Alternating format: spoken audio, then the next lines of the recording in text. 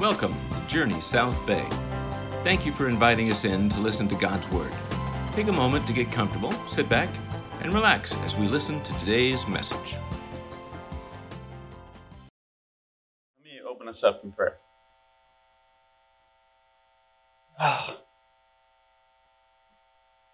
Father, just as we just sang, we lay our hearts before you. Lord, we love being in your presence. And sometimes it's easy to come into it, and sometimes it feels more difficult. But we're here today, Lord. We want to hear from your word. We want to hear your heart. So, Lord, I ask that you would soften our hearts and open our ears, and as we may carry some of tiredness from the week, I ask that you would help our focus, that we would all walk away with something that would help us to glorify you all the more. In Jesus' name, amen. Well, I'm very thankful for our U.S. military. I'm very proud. I have a middle brother. My middle brother, I'm the youngest of three. We're all 2 years apart. And my middle brother is in the Army, and he's in Alaska right now on base. And last weekend, we were actually able to see him. He came home for a couple weeks. So we went down to NorCal and we got to see him. And, every time I leave, I get a little sad, right? Because it's like, I don't know if he's going to go on tour soon. I don't know what holds for him, but he knows the Lord, and I'm so thankful for that. And I know he's going to be safe and healthy, but just that brotherly instinct, there's something that I feel every time I leave him. But there's something that I really, really love about our U.S. military, and that's that they live by this internal thing, no man left behind. We're familiar with that, right? Now, I love that for obvious reasons, right? But what is so cool to me is that they live by that even when one of their soldiers passes. Even when one of their soldiers gets killed in action, they do all they can to go back for that soldier. It is completely beyond logic, but it is something extremely commendable. So I read a book in middle school that I love called Golf is Not a Game of Perfect. And I can assure you my golf game is not a game of perfect.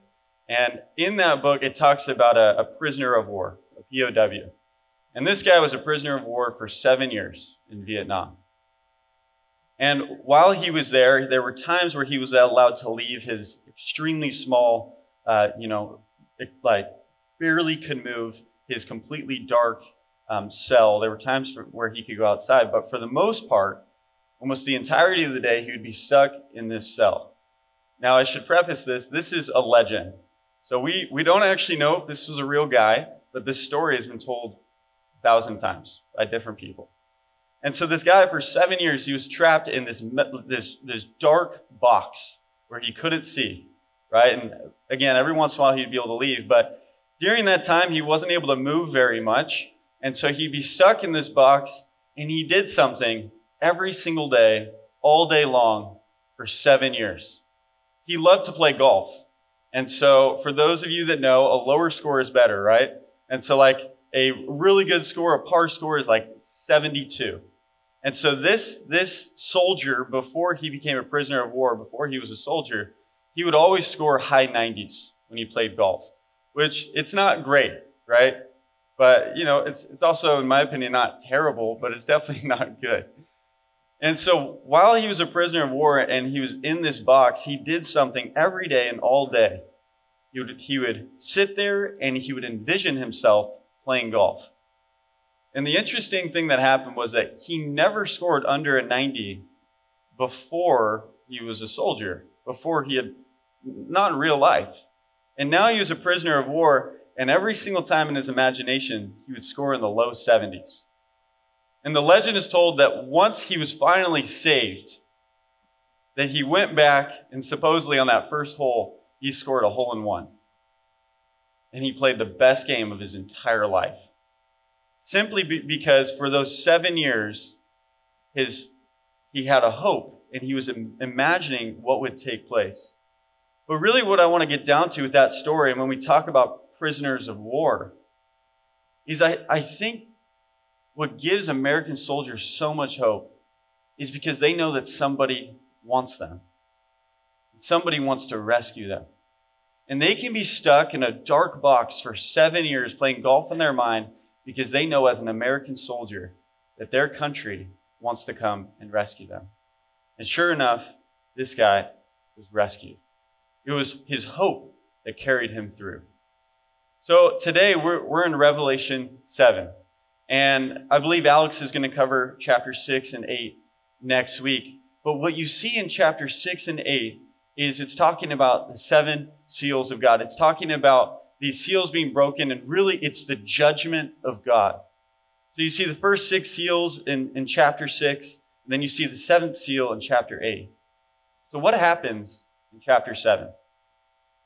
Well, we need to remember Revelation was written by John. And when this was written in a time period where Christians were beginning to really be persecuted if they refused to lift Caesar up as an idol. And so the church was facing this decision as a church where they were either going to have to move away from living purely for God and beginning to lift Caesar up as an idol, or if they were going to stand strong. And so when we think of Revelation, we think of this very intense book, right? We think about end times and tribulation and all these things. Well, John does something where he takes a break from that for a quick second. In chapter 7, when he takes a break between the 6th seal and the 7th seal, he's speaking to the believer and he is giving them hope. Because he realizes in their time of struggle, in this time where John is having these visions about end times, John wants to tell them, listen, all this stuff is going to happen. It's going to be crazy. And it's going to be God's justice. It's going to be God's wrath upon the world that they deserve. But I want you to know as a believer that you have hope. And so as you're in this box for 7 years as a prisoner of war, I want you to know that your American troops are coming for you. And much more true than the American military, God is good. And in the midst of us discussing this wrath in Revelation, in chapter 7, John reminds us that his wrath is not for those that love him and serve him. His wrath is for those that have not called upon his name. So, you guys excited? Pumped up? All right. I'm going to read the whole thing. That's how we do it. All right? I know. Oh, no. Hey. All right. Amen. Okay. Revelation 7. We're going to read the first 4 verses here. After this, I saw 4 angels standing at the 4 corners of the earth, holding back the 4 winds of the earth, that no wind might blow on earth or sea or against any tree. Then I saw another angel ascending from the rising of the sun with the seal of the living God. And he called with a loud voice to the 4 angels who had been given power to harm earth and sea, saying, do not harm the earth or the sea or the trees until we have sealed the servants of our God on their foreheads. And I heard the number of sealed, 144,000, sealed from every tribe of the sons of Israel. So John has this vision, and he's like, he sees this vision, he sees these 4 angels, right? And who do you think that's alluding to? In chapter 6, we see the 4 horsemen, right? Do you know what the job of the 4 horsemen is? Their job is to carry out destruction and carry out the wrath of God, right? So we see that God is speaking to the 4 angels, and it says to these 4 angels, or the 4 horsemen, hey, I have given you authority and power to bring my wrath upon the earth. But listen, I don't want you to do that yet. You need to hold off. We need to seal the servants of God first. Well, you may immediately ask the question, Well, the servants of God is speaking about the 144,000, right? Yes, it is. But not only. It says here, 2 Corinthians 1:21-22, and it is to God who establishes us with you in Christ and has anointed us, and who also has put his seal on us and has given us a spirit in our hearts as a guarantee. And then again, we see in Ephesians 1:13, in him you also, when you heard the word of truth, the gospel of your salvation, and believed in him, were sealed with the promise of the Holy Spirit. All those who call on the name of Jesus, that have repented from their ways and have turned and have sought out Christ and have believed in his death and resurrection, have been sealed with the Holy Spirit. They have been written in the Lamb's Book of Life, never to be blotted out. Now we understand what a seal is, right? This was a way that a king at the time, he would have this signet, right? And he would seal things to authenticate them, right? And it was also a symbol of ownership. And so when this says they have been sealed, and that those who have called on the name of Jesus have been sealed, it is now saying that you belong to him. But I want us to catch something here. God says in this vision, he's saying, listen, I am going to withhold my wrath. For the sake of those who have called upon my name, they will not experience my wrath. That's really interesting, isn't it? Now, again, we're not only talking about the 144,000. We're talking about all those who have been sealed according to their faith in Jesus.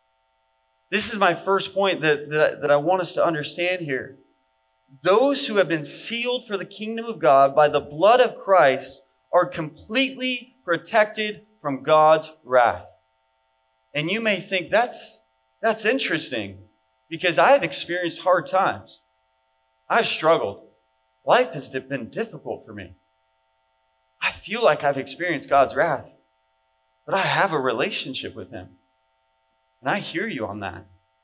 Because although I haven't been around for, a long time, I've experienced struggle. And I've wondered, why has this happened? Well, there's a few things that we can talk about. First of all, we can talk about the very obvious, which is the consequence of sin. When we sin, there's negative consequences. There are things that harm us, right? But we can also go here. We can go to Hebrews 12:6. For the Lord disciplines the one he loves and chastises every son whom he receives. And so the scripture says, if the Lord loves you, then he will correct you, and he will rebuke you, and he will help you turn from your sin. But what scripture does not say is that as a believer, you will experience the wrath of God. And if you're still not convinced, I want to read this to you. I know we're jumping around verses, right? Revelation 6:17. Who can stand before the wrath of God? It's a question. Who can stand before the wrath of God? Do you think there's an answer? There is. It says, all who are redeemed. Those who have been redeemed by Christ can stand before the judgment seat, can stand before the wrath of God, and his wrath will not touch us. And we know why that is, don't we? Is it because the wrath disappeared? No, it's because when Jesus 2,000 years ago was on the cross, he took my wrath. He took it. He took it upon himself.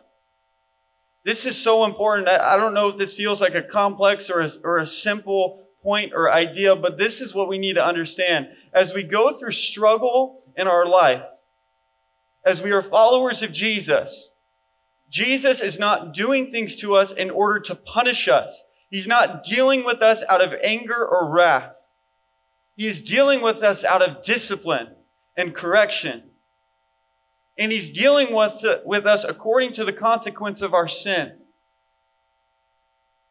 but our wrath was satisfied by Christ.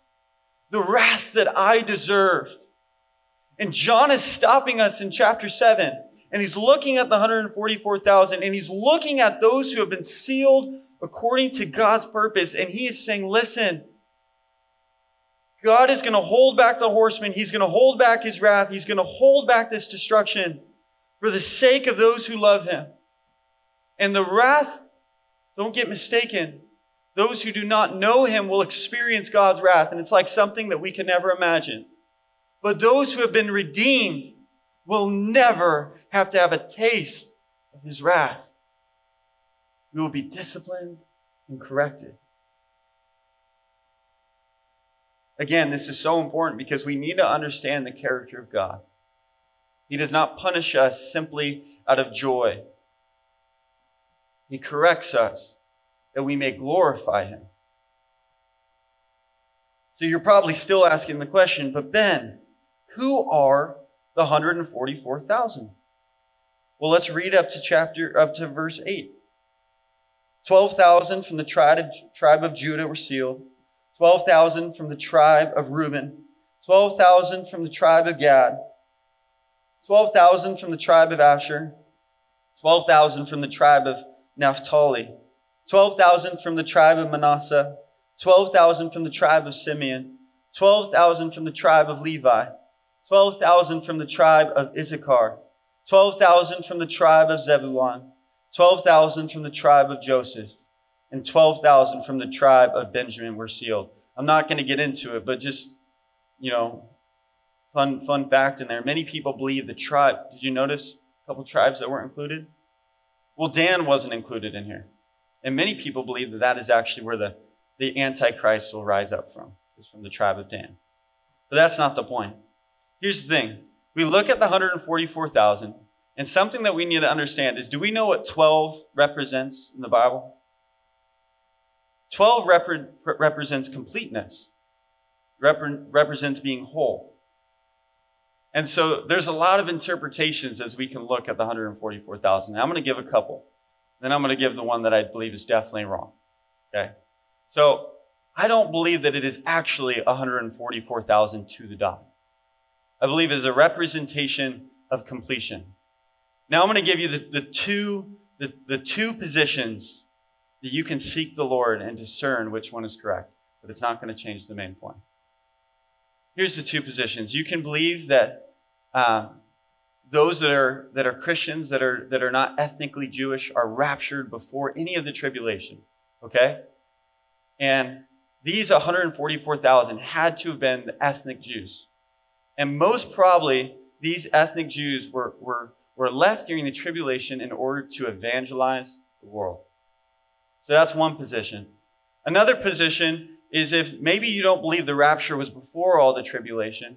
Some people believe that the 144,000 is really talking about the entirety of God's people because of the number representing completeness. And I can tell you that some people take that they believe this because we are told both in Romans 11 and Ephesians 2 that as Gentiles, I don't know if anyone in here is ethnically Jew, as Gentiles, we have been grafted in to the body of Christ.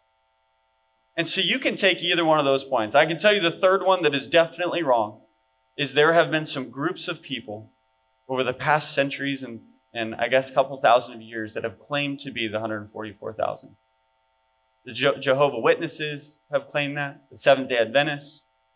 And then once they surpassed 144,000 people within their church, they began to kind of change it a little bit. But I can tell you for sure that any random group that is claiming that has no right to claim it. This is talking about the people of God, whether it is the ethnic Jews or the complete entirety of God's people.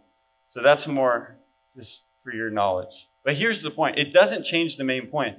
Those who have been sealed for the kingdom of God by the blood of Christ are completely protected from God's wrath. And we know, whether an ethnic Jew or not, whether only the 144,000 or not, we know throughout Scripture that we as believers, Gentile or Hebrew, have been sealed with the promise of the Holy Spirit. And the wrath of God will be withheld from us for those that have called on his name. And again, the reason why this is so important is because we need to know the character of God. We need to know that as we're going on through our life, we mess up one day, something happens the next day. It's not that we're experiencing the wrath of God. We may be experiencing his discipline or the consequence of sin. But if we have called on his name, his character is good, and Jesus has satisfied that wrath. Amen? Jesus has satisfied the wrath of God that you deserved. The perfect Son of God, eternal, the King of kings, the Lord of hosts, he took my wrath. That never gets old. And it never will. And I'll show you why it's never going to get old. You guys ready? Are we pumped up? All right. Okay, let's go outside. We got a slip and slide. All right.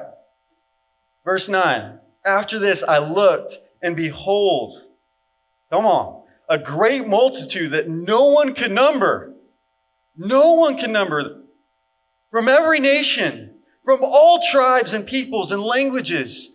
And they were standing before the Lamb, clothed in white robes, with palm branches in their hands. What does that remind you of, palm branches in their hands? The triumphal entry, right? Jesus coming into Jerusalem. Do we remember what palm branches represent? They represent victory. They have palm branches in their hands, and they're crying out with a loud voice. Let me say it again. From every tribe and every language and every nation. And they're all together, and in one loud voice, they are saying, salvation belongs to our God, who sits on the throne, and to the Lamb. That is your absolute assurance that this is never going to get old. They are in eternity, and they are crying out, salvation belongs to God. It was him. It was not us. And it continues. And all the angels were standing around the throne and around the elders and the four living creatures. And they fell on their faces before the throne and worshiped God. The angels are right before God's holiness, and they are falling on their faces and worshiping God. Every people saying, Amen. Blessing and glory and wisdom and thanksgiving and honor and power and might be to our God forever and ever. Amen. Wow. In eternity, God, you are victorious. God, you are holy. You are so honorable. Matthew 24:14 says this, and this gospel of the kingdom will be proclaimed through the whole world as a testimony to all nations, and then the end will come. I say that verse because we had a good conversation on Friday with the youth about God sending people to different places and the world being evangelized. And so the end will not come until everyone has a chance to turn and seek God. People from every nation, and they're in white robes, which is representing their priestly service. And again, they're crying out, salvation belongs to our God. This is my second point, if you want to write it down. It's kind of long. God's majesty will be known, and his joy will be complete in every nation, tribe, and tongue of the world. And by this, unity and healing will be complete. I'll say it again. I know it's probably too long, even with 2 repeats. God's majesty will be known, and his joy will be complete in every nation, tribe, and tongue of the world. And by this, unity and healing will be complete. Now, our world right now is, we talk a lot about diversity. We talk a lot about unity. We talk a lot about inclusion, right? I mean, you definitely cannot turn on the news without talking about all these different things. And the interesting thing is that the news is always saying we're trying to achieve these things. But what does the news also say? The news says we're trying to achieve inclusivity and unity, but nobody else wants it. Maybe? Is that just what I'm hearing? The news makes it seem like nobody in the world wants unity and that this is an uphill battle. But the news wants it. Am I the only one that thinks that? They're like, the news is like, hey, everybody in the world hates you, but we care. Check out this car race, right? Like, that's how it's handled.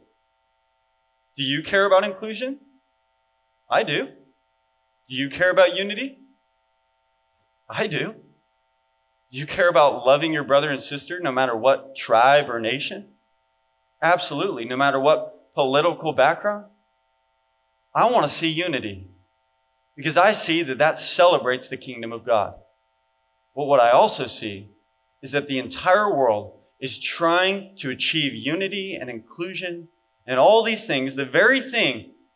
They want to achieve this. They want to achieve everybody coming together in one voice.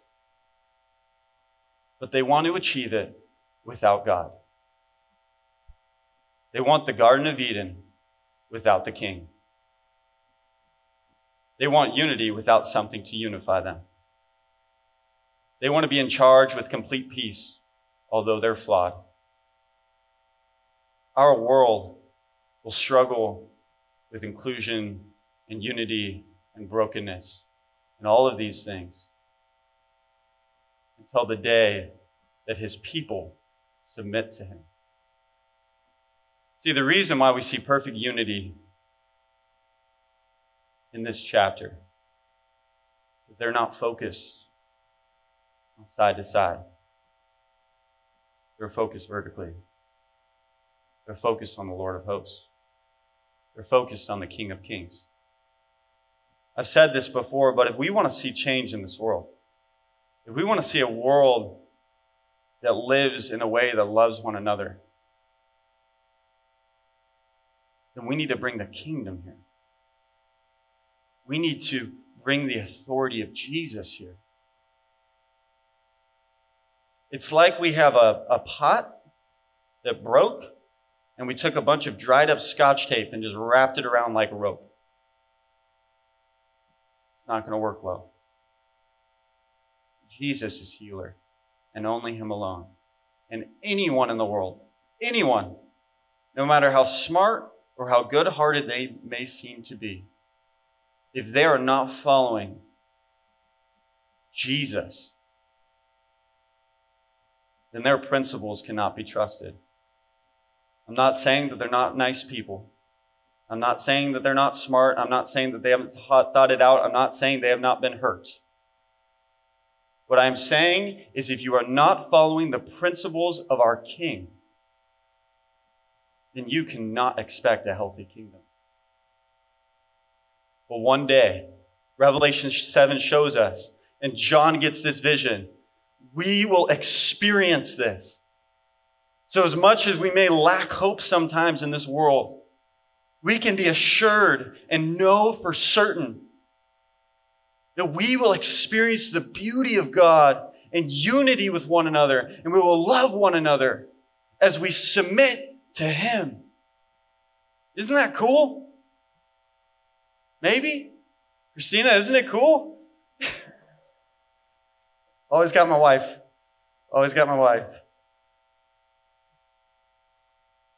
A quote that I absolutely love. Me and Christina had the opportunity on our honeymoon mission trip, whatever, when we got married. We went to Thailand for a couple months. And before we went there, we got to speak with a missionary that had spent many years there. And he said this to me when we were speaking about Buddhism. The power of deceit is how close it lies to the truth. And this is exactly what we're talking about here. I would write that down. Those aren't my words, but that's really good. The power of deceit is how close it lies to the truth. The power of deceit is how close it lies to the truth. The world wants to get so close to what seems to be good. Love everyone. Who cares what they do?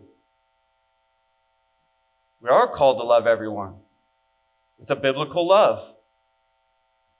The enemy wants you to get so close to what God has for you and just detour you. Because the enemy knows that God is good. And he knows he's not going to be able to make something better. So he replicates to the point of twisting it. And even as believers, we have to be careful of that. We know truth, right? And we follow truth. And we're in Scripture and we're seeking God. And all of a sudden, at the end of the tail, at the end of our seeking of truth, we have a little rat tail at the very end that is definitely not directed from the Word. Anybody agree with that? Man, I got to check myself. I'm like, oh yeah, most of my life I'm following the Word, right? And then I have this one viewpoint that just doesn't change. And I'm like, no, it seems like it's good. The power of deceit is how close it lies to the truth. Man, we only have another 50 minutes in here, guys. You excited? Just kidding. We're good. So again, we need to know God's heart for his people, and that his entire plan is to complete redemption. Because this, if we understand his character, as we go through struggles, as we go through discerning different avenues in life, if we know God's character and we know his holiness and we know that he is not out to destroy us, but out to correct us and to lift us up, then we will have hope. You guys ready? Verse 13. Okay. We don't want a Garden of Eden without God. Verse 13. Then one of the elders addressed me, saying, "Who are these, clothed in white robes, and where have they come from?" I said to him, "Sir, you know." And he said to me, "These are the ones coming out of the great tribulation."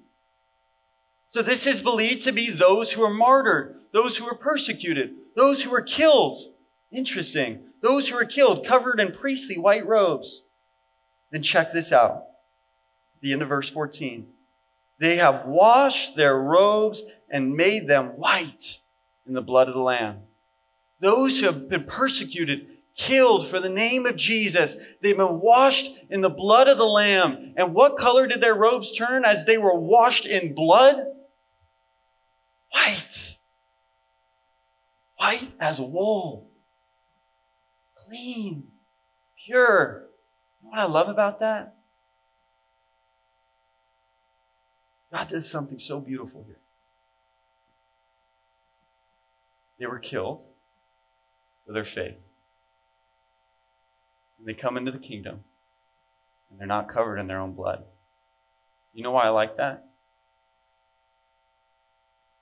Because they weren't in the kingdom because of their own blood.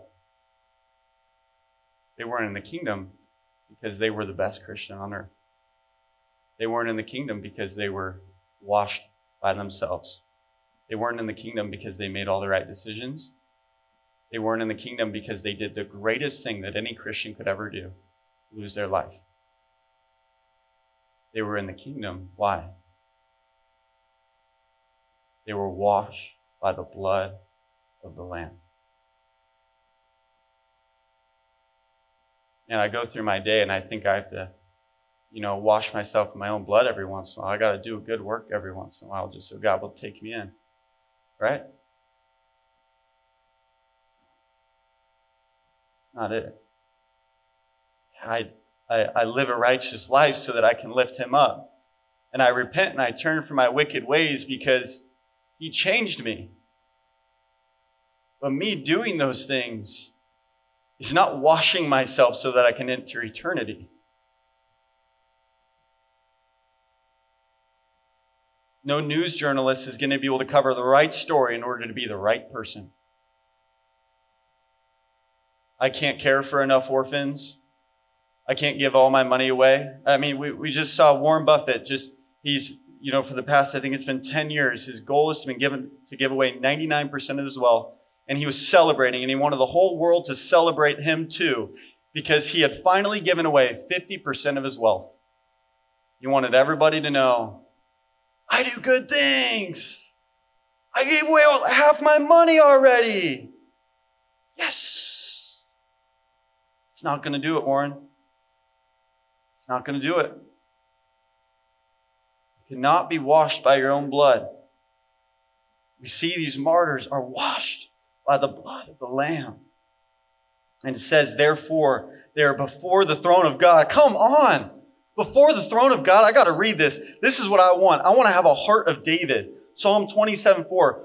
One thing I've desired of the Lord, that will I seek, that I may dwell in the house of the Lord all the days of my life, to behold the beauty of the Lord and to inquire in his temple. Let this be the deepest desire of our heart. As we suffer, as we serve the King of Kings, my deepest desire is to be in the house of the Lord. This is no DMV line. When you get to heaven, you're not going to be like, hey, God, do you have a chance on October 31st of 4052? Just for a quick coffee? Maybe just an espresso? 10 seconds maybe? Therefore, they are before the throne of God. They are with him. And they serve him day and night in his temple. He who sits on the throne will shelter them with his presence. Do you guys remember the tabernacle in the Old Testament? Do you remember what they had to do to get into his presence? When we're in eternity, it says, he who sits in the throne will shelter them with his presence. You will be protected by the presence of God. I had such a hard time falling asleep as a child until my dad came in, prayed for me, said goodnight. In the most beautiful place in the world, the most beautiful place in eternity, in heaven, I'm going to receive the comfort, presence. Jesus.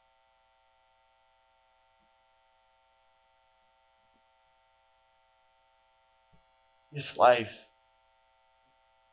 can be hard. But when you're there, you're going to rejoice. You're going to have complete peace. 16. They shall hunger no more, neither thirst any more. The sun shall strike them, nor any scorching heat. For the Lamb in the midst of the throne will be their shepherd, and he will guide them to springs of living water, and God will wipe away every tear. John 4:14. But whoever drinks the water I give them will never thirst. Indeed, the water I give them will become in them a spring of water welling up to eternal life. He comforts us. Can you think of the most perfect day in your life? Can I tell you something? There is nothing that you have ever experienced in your entire life outside of the presence of God that has not been tainted by sin. The beauty of my marriage, of my relationship with my brothers and my parents, fun times I've had, good food I've eaten. There's nothing that I have ever experienced that has not had the slightest hint of sin. When we're there, there's going to be no tent of sin. That's pretty cool. That is pretty awesome.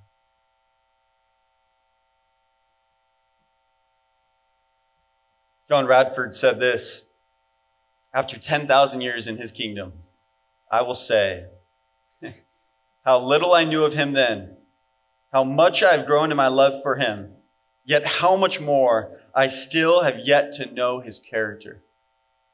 Hallelujah.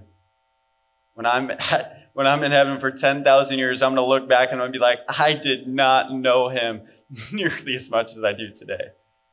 And I'm going to know him so much more tomorrow.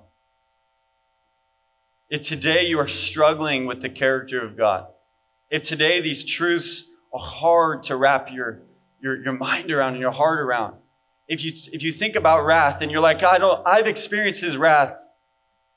That's not the character I know. You are going to know him forever. We have so much to learn and understand and to be awakened to. It's okay if we don't get it all right now. But we need to know this, that he knows what's best for you. He does love you. He has called you for a purpose, and he's given you an assignment, is what the word says.